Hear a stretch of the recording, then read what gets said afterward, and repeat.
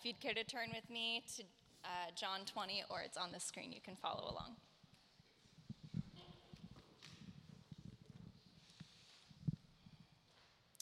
Early on the first day of the week, while it was still dark, Mary Magdalene went to the tomb and saw that the stone had been removed from the entrance. So she came running to Simon Peter and the other disciple, the one Jesus loved, and said, "They have taken the Lord out of the tomb, and we don't know where they have put him." So Peter and the other disciple started for the tomb. Both were running, but the other disciple outran Peter and reached the tomb first. He bent over and looked at the strips of linen lying there, but did not go in. Then Simon Peter, who was behind him, arrived and went into the tomb. He saw the strips of linen lying there, as well as the burial cloth that had been around Jesus' head. The cloth was folded up by itself, separate from the linen. Finally, the other disciple who had reached the tomb first also went inside. He saw and believed. They still did not understand from Scripture that Jesus had to rise from the dead. Then the disciples went back to their homes, but Mary stood outside the tomb, crying. As she wept, she bent over to look into the tomb and saw two angels in white seated where Jesus' body had been, one at the head and the other at the foot. They asked her, "Woman, why are you crying?" "They have taken my Lord away," she said, "and I don't know where they've put him." At this, she turned around and saw Jesus standing there, but she did not realize that it was Jesus. "Woman," he said, "why are you crying? Who is it you are looking for?" Thinking he was the gardener, she said, "Sir, if you carried him away, please tell me where you have put him, and I will go get him." Jesus said to her, "Mary." She turned toward him and cried out in Aramaic, "Rabboni," which means teacher. Jesus said, "Do not hold on to me, for I have not yet returned to the Father. Go instead to my brothers and tell them, I am returning to my Father and your Father, to my God and your God." Mary Magdalene went to the disciples with the news, "I have seen the Lord," and she told them that he had said these things to her. Thank you, Hillary. Let's pray. Father, help us. In Jesus' name, amen. What? That's a good prayer.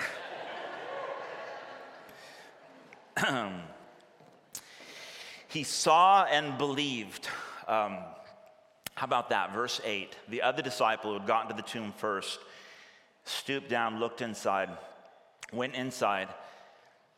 He saw and believed. The purpose of this gospel, John's written account, sort of the eyewitness testimony of John and others that he recorded for us, the purpose of this book that we've been reading through now for almost a year is so that we might believe. It's stated explicitly. We haven't gotten there yet, but in John chapter 20, verse 31, John tells us the purpose of this book is that you too might believe. And so here we are. This moment, the beginning part of chapter 20 is in fact like the pinnacle of the story. Everything after this point is really epilogue. But this is it. This is the climax. This is the big unveil. This is the moment that we've been waiting for, that Jesus predicted for like 3 years, the entirety of his earthly ministry. Jesus had been talking about, I'm going to go to the cross. I'm going to be betrayed, arrested, crucified, but on the third day, I will rise again. I will overcome death. To fulfill the scriptures, in fact. This wasn't his sort of spiritual invention. This was God's plan from like the beginning of everything. And now here we are. To believe. How do you feel about that? Do you believe that Jesus is who he claimed to be, according to the eyewitness testimony? That he was in fact crucified, that he died, was buried, put in a tomb, and then 3 days later, or on the third day, as it were, he came back from the dead. Do you believe that? I believe that. I actually believe that. Sometimes I wonder to myself, I have these sort of weird kind of meta moments where I'm like, do I believe? I do believe. I must believe. I mean, look at my life. How did I come to believe this? Wow, what a wonderful, bizarre thing.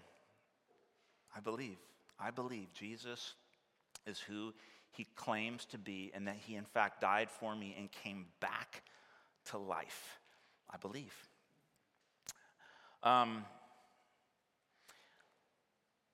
Believe.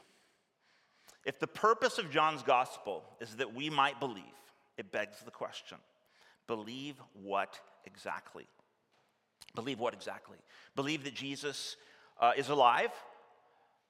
Believe that God exists. Believe that he rewards those who diligently seek him. Yes. Yes to all of those things. But to what end exactly? What is it that we're meant to believe? Because John's doing something that makes one wonder, like what exactly are we meant to believe? Because if he merely wanted us, the reader, or the first century sort of inquirer who's hearing the story, if he wanted us to simply believe that Jesus is alive, he could have been much more straightforward about it. He could have, in fact, Jesus could have just told his disciples, maybe a few days before his crucifixion, meet me in the garden, the tomb. There's an empty one there. You'll find it around, let's say 5 a.m., just before dawn, Sunday morning. Why? Why do you want us to meet me? Just do it. Just meet me there and you'll see. And they would have been there, and he would have come out of the tomb, and he would be like, ha, I'm here. The Jewish officials or the Roman centurions who were responsible for actually murdering him, they maybe would have been there as well. Word would have gotten out, and he would have been like, in your face, I'm alive, told you so, now believe.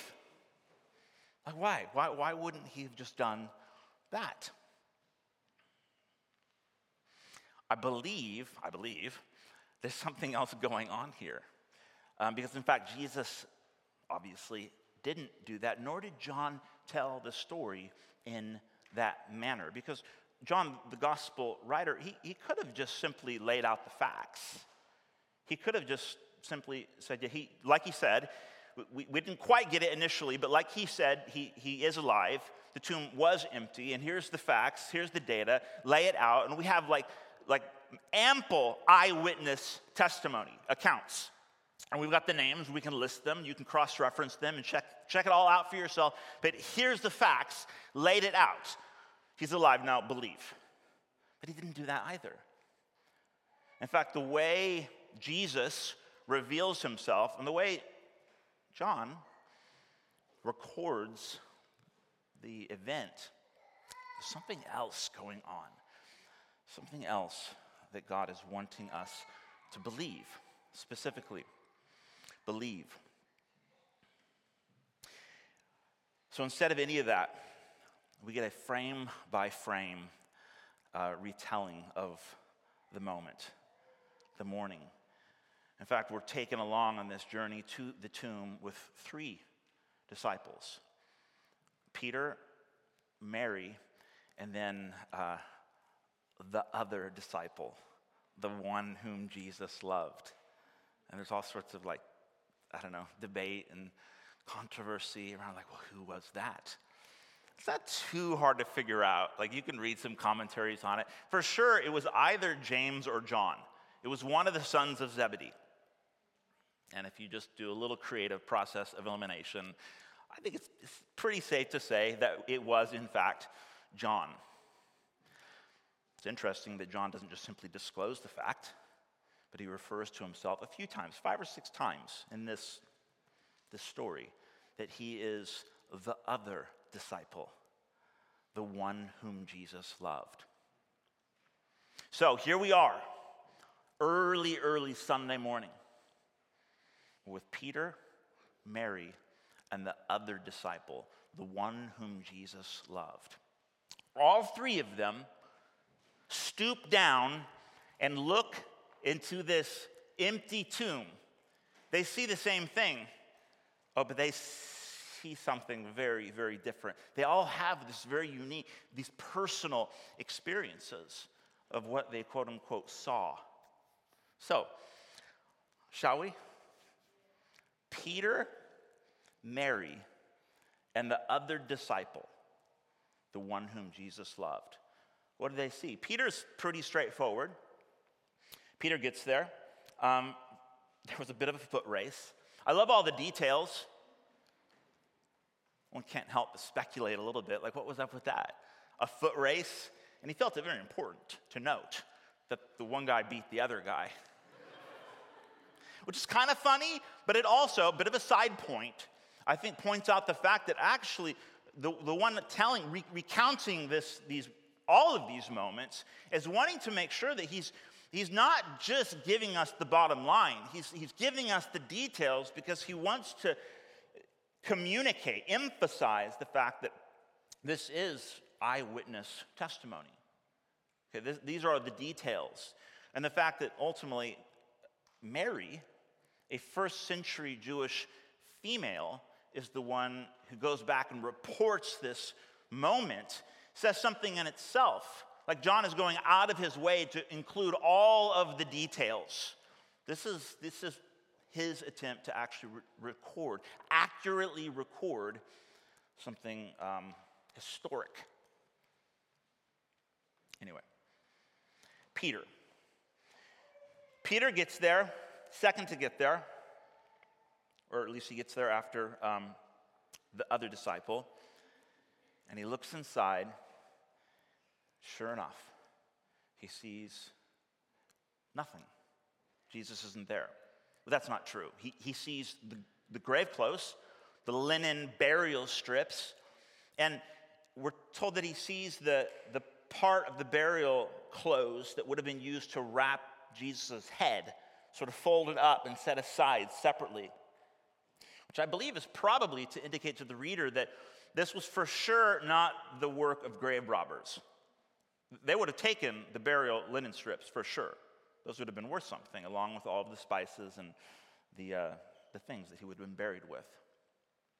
Okay, so this is not the work of grave robbers. But we're told that Peter sees the empty tomb, and he saw an empty tomb. That's what he saw. Did he believe?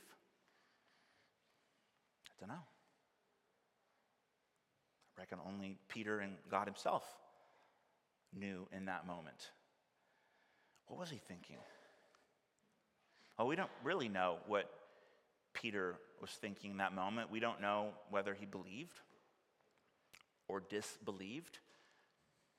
One of the other gospel writers tells us that Peter and the other disciple, they went home marveling, sort of pondering, wondering, what on earth is going on? We know that Peter's story is long from over. I don't want to jump too far ahead, but in the epilogue, we're told quite a bit about what happens next after Peter discovers this empty tomb. It would seem whatever he believed was going on or had happened to lead up to this moment, he wasn't ready to actually act on the data, the fact that the tomb was empty. In fact, we're told that only in a matter of days, Peter would go back to his old life. Said he went back to fishing. I don't know if he believed or not. If he did, he apparently wasn't ready to actually act on it. You ever wonder to yourself, like, what is the depth of my belief? It can be kind of a scary question to ask yourself. Do I really believe that Jesus is the Son of God? God who came down in flesh, lived with humans, died for my sins, was buried, and then came back to life. Not only that, is like utterly for me, loves me, was his motive for doing all of that. And has promised to never leave me, has promised to give me everything that I need for life, to follow him, to trust him, to obey him. Do I really believe it? Do I really believe it? Sometimes I wonder. Because, I'll have these moments where I reflect on my life a little bit. And I'm like, I don't know if I do, like in my heart of hearts. Do I believe it? Because sometimes I act other ways, or I run to other things, or I seek fulfillment in other stuff. And then I wonder, like, do I believe? I want to believe. Lord, help me. Help me.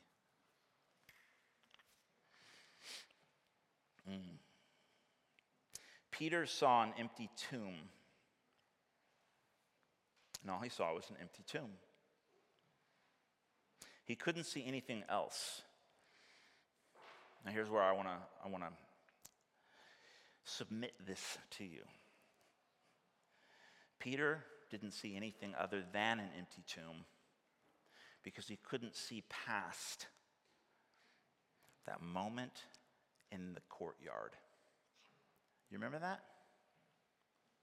The eve of Jesus' crucifixion, just a couple days before. Go back 3 sermons. Peter denied Christ. The night that Jesus was arrested and ultimately crucified, there's Peter in the courtyard, denying even knowing his Savior, his friend, denying that he even knows him 3 times. And after the 3rd time, we're told that Peter just broke down, weeping bitterly, riddled with shame. Peter was still in that courtyard. I believe Peter couldn't see anything more than an empty tomb because Peter couldn't see beyond his shame. And shame will always blind the heart. Think about that. What about Mary? Mary, it's said, and in fact, the same wording is used. Mary stooped down and looked into the tomb. And she saw something altogether different. She looked in, and we're not even told anything about the linen burial strips, but she sees 2 angels sitting where Jesus should have been lying. The body, the corpse of Jesus should have been lying. She saw angels. And they spoke to her. Why are you weeping? Why are you weeping? What did she say? They've taken my Lord away from me. She's heartbroken. Then Jesus himself. This is one of these like slightly mysterious things, like trying to imagine like what is happening. Jesus himself appears. It's probably still slightly dark out. Maybe she doesn't even look up, or maybe somehow she's like spiritually like unable to see what's going on. I don't really know. John doesn't really tell us, but Jesus himself appears and asks the same question that the angels posed. Woman, why are you weeping? They've taken my Lord away. And she doesn't realize that it's actually Jesus himself talking to her. She thinks it's the gardener. She says, tell me where you've taken him. Tell me where you've laid the body. I'll go get him. I'll take care of it.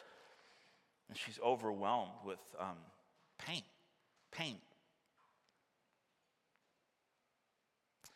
She's utterly blinded by pain, disappointment. The man, perhaps the only man that she'd ever loved, who didn't want anything from her, was gone, taken from her. She was alone again, and she couldn't see past her pain. You guys beginning to see what's perhaps going on in this moment? What is John really wanting to help us understand beyond just the fact that the tomb's empty? Okay, everyone can see that. Peter sees it. Mary sees it. The other disciple, he'll look into the tomb and he'll see that the tomb is empty. But what is it that Jesus is really wanting us to believe in that moment? What about the other disciple whom Jesus loved? Verse 8, the other disciple who had reached the tomb first also went in, and he saw and believed. I did some research, as a preacher does, this week. I started thinking about the psychology of believing. Anyone an actual psychologist in here? Okay, cool, so I can say whatever I want. Okay. So, I'm not a psychologist, and I've read maybe a couple books, so that's where I'm coming from. I was on psychologytoday.com this week. I'm let me just do a very basic. I mean, that seems like trustworthy research, right? So I read a couple articles, interesting, nothing oh, that's what it is, now I'm an expert, nothing like that. But just what might one find if they just Googled, what do psychologists, psychologytoday.com, what do they say about the psychology of believing? And it's probably what most of us, I think, have kind of might expect intuitively. What is the nature of belief? Apparently there's an evolutionary need to believe. It's the way our brains work. We fill in gaps and we connect dots. It's actually a way to efficiently utilize brain energy. We can't actually logically put every little piece in place, so our brain is constantly filling in the gaps, making connections. And it's a way to actually efficiently come to conclusions. If we had to think about everything before we ever made a decision or came to a conclusion about anything, our brain would melt. And so that's how we process the information that we're given. So we're constantly believing things that aren't necessarily right in front of us. And that's what we do. The conclusion of this particular article said something so it was sort of contrasting that, the psychology of believing or faith, with thinking scientifically. Actually saying, okay, instead of just making assumptions or quote unquote believing things without actually seeing them, or applying sort of the scientific method, as it were. What if we did apply scientific thinking? What might that look like? That's good. Science is good. So the last statement in the article was, faith is based on belief without evidence, whereas science is based on evidence without belief. Is that true? Faith is based on belief without evidence, whereas science is based on evidence without belief or faith. I guess it sort of, we might need to define some of the terms. What do we even mean by faith? It is interesting that the idea of walking with Jesus. If we were to take the empty tomb as say the starting point for a follower of Jesus. Okay, so let's the 12 disciples aside. Let's say as a first century person or a 21st century person encountering the empty tomb. Someone's trying to convince me that, in fact, the tomb is empty. And so let's say that's where we start, right there. Let's say that's where the church starts, that historical sort of focal point, the empty tomb. Then the follower of Jesus actually begins from a point of evidence. The tomb's empty. Believe it or not, that's what's being proposed. An empty tomb.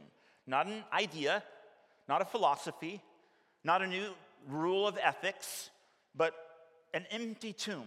Something has happened. An historic event, as it were. And that's the starting point. Evidence, as it were. Now, for us, of course, it's not like we were ever there. So the evidence that we might be considering would be historic evidence. And we'd have to process that the way we would do with any sort of quote-unquote evidence that points to an event in history. You either have evidence or you don't.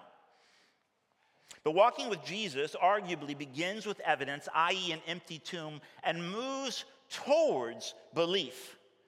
True, robust belief, or a confident trust in Jesus.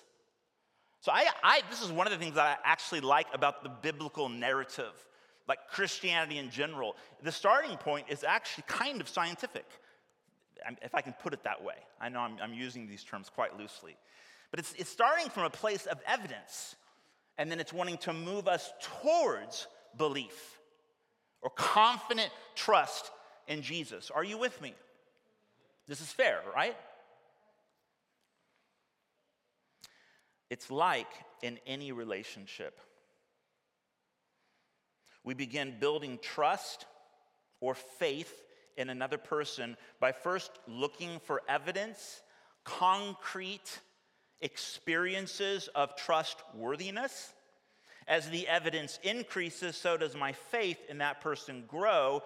This forms the foundation for what we call a healthy relationship. Trust is the basis for my ability to freely give and receive love. Now, I know I've just said a lot there. It's like in any relationship. It's like in my relationship with my lovely wife. Where did we start? Where did we start? Oh, okay. And so chemistry aside, where did like our real relationship start? Well, I reckon you didn't trust me. I didn't trust you. We didn't even know each other. Why should I? Why should I open myself up to another human being that could crush me, that could betray me, that could trick me, that could lie to me, that could let me down? Why would I do that? Oh, I wouldn't. And so we began by looking for evidence of trustworthiness. Something more empirical. Like, is she going to show up the way she said she was going to show up? Is she going to lie? Or is she going to actually be true to her word? And so that's where we start relationships. It's a scary thing to wade into vulnerability, giving and receiving love. Can I trust her? I don't know. Let's look for evidence of trustworthiness. And we sort of did that dance for like 5, 10 years. We're still doing it to a degree. But eventually along the way, in a relationship, if it's maturing, if it's becoming healthy, then we start to move from just looking for evidential trustworthiness to now, I do trust this person. And I don't have to sort of analyze every single situation. I don't have to kind of wonder every time my lovely wife makes a promise. Well, is she really going to keep the promise? I don't know. Let's evaluate this. Is there evidence? No, there is. There is. In fact, I can think back to 15 years ago when we began to lay a foundation of trust. And so now I've moved from a mere empty tomb, evidential belief, to relational maturity, like real trust. I trust this person. Walking with Jesus begins with evidence-based trust. I believe the data, the tomb is empty, just as he promised, and moves us toward love. I will entrust my most intimate and vulnerable desires to this person because they have convinced me of their trustworthiness. You are who you say you are. This, I believe, is what's happening at the tomb. The other disciple believed. He saw the same thing. He stooped in, he saw the empty tomb, but he saw and believed. The other disciple believed not because he was naive or more simple-minded or didn't believe in science, but because he was loved, because he knew that he was loved, and because in the world of biblical faith or relational trust, to believe is to be loved.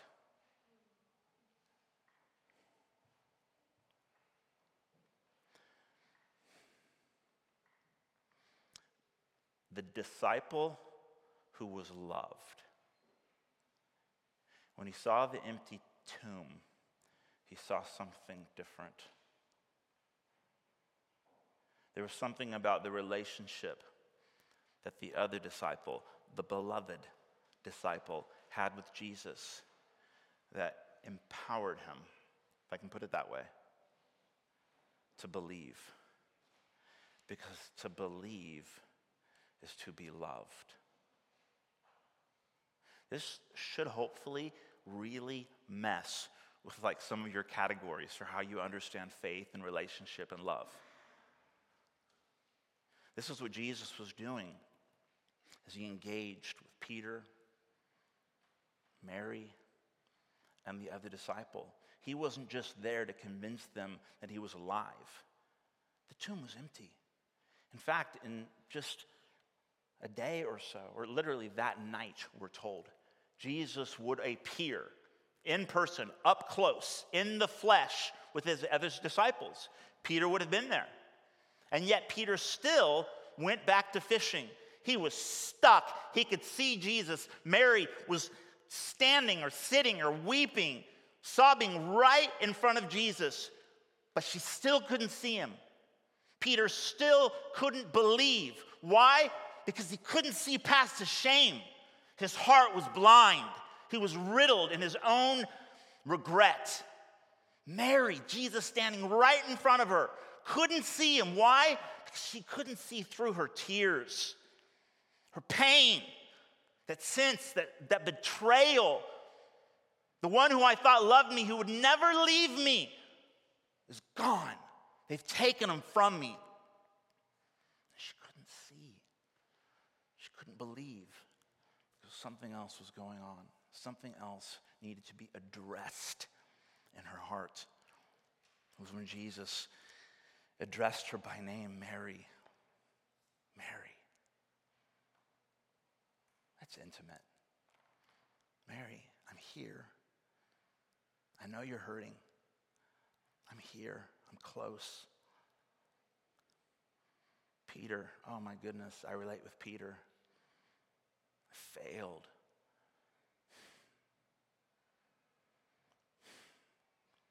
I betrayed my best friend, my Savior. Even though the tomb's empty, I can't believe that Jesus would ever take me back. So it's not just the empty tomb that John is wanting to highlight. It's not just that Jesus is alive that John is wanting us to believe. Each one of us in our own unique ways is to encounter Jesus in a way that he helps us to believe not only that he exists, not only that he's alive, but that he loves us. No matter what you've done, no matter how much shame you carry, no matter how much pain you experience on a daily basis, Jesus wants to meet you and I right where we're at and convince us that you are loved. That's what this story is about. This is 1 Corinthians 13. Go back and read about love and see how Paul connects love with faith. Go read 1 John chapter 4 and see how John himself revisits this idea of believing and being loved. and how true faith is being experienced when love is being perfected in a heart. To believe is to be loved. The other disciple believed because he was the beloved. Walking with Jesus begins by looking into an empty tomb and move towards hearts filled with God's overflowing love. The question we all need to ask ourselves is not, do you believe that Jesus is merely alive? Although that's a good question, and perhaps we need to start there. But then eventually, Jesus himself moves us to a better question. Do you believe that you are loved? Do you believe that you are loved? Or do you believe that your shame has separated you from God's love in Christ? Do you believe that you're deep down, maybe you'd never say the words out loud because you're a proper Christian, but perhaps you believe deep, deep down that you are unlovable. You're gross. You've sinned too bad too many times, and there's no way God could love you. I don't care how many times you tell me those words, and you've believed that you're unloved. Or perhaps the pain.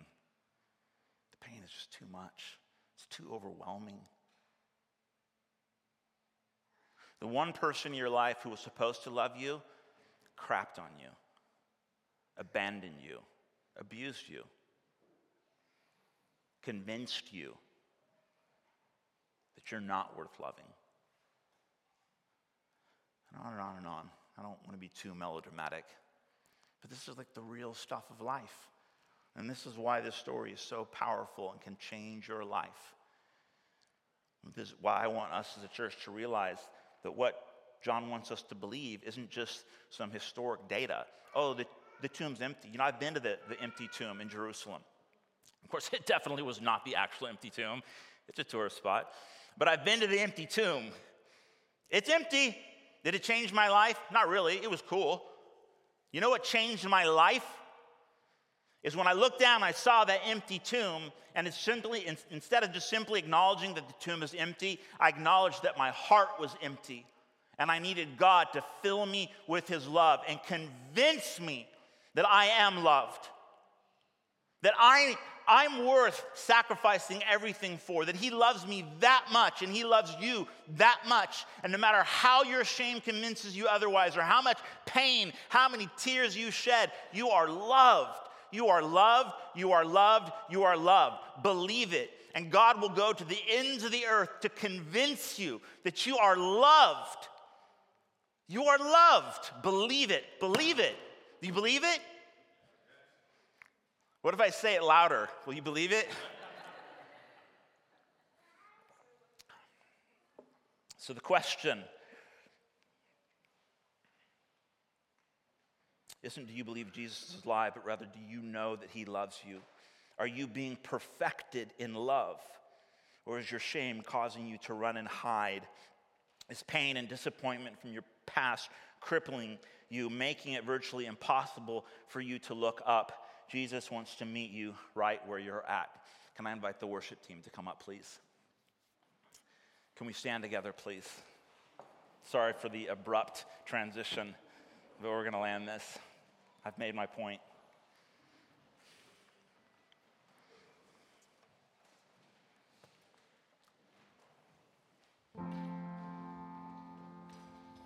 I'm told that every good sermon has to end with some sort of a practical thing, something to say or do or to take away and apply. What do you do with this? What do you do with the revelation that you're loved? Well, I don't know. Where are you at? What's going on in your life? I would say look for the shame, look for the pain. And then ask yourself the question, Jesus, what do you want to do in those places? where my own shame, my own sin, my own sense of failure, whether it's because of something awful I did, or maybe something that someone did to me that just left me feeling gross, dirty, unlovable. Or maybe it's pain from betrayal. Someone let me down. And oh my goodness, I've spent decades trying to convince myself that it's not a big deal. I have forgiven them. I've moved on. And yet you still hurt. You still feel that sting. Wherever you find shame or pain, ask Jesus, Lord Jesus, what do you want to do in those places? Can you fill me afresh with your love? Can you please convince me that you love me despite my shame or the pain or anything else going on in my heart? Lord Jesus, what do you want to say to me? And then watch him go to work. Watch him meet you, right? Listen to him say your name. Andrew, I'm here. Daniel, Alex, I love you. You are lovable. Josh, I'm here. This is Jesus. Like if I imagine Jesus speaking. Isaac, you are so loved. Greg, I see you. You can't see me with all those tears in your eyes, but I see you. I know what's going on. Not only am I alive, but I'm closer than you could possibly fathom. And I love you. Isn't this just like, this is the good news? Isn't this the best message ever? Father, help us. Help us. Speak to us. Touch us. Heal us. Help us. Would you fill us afresh with your love?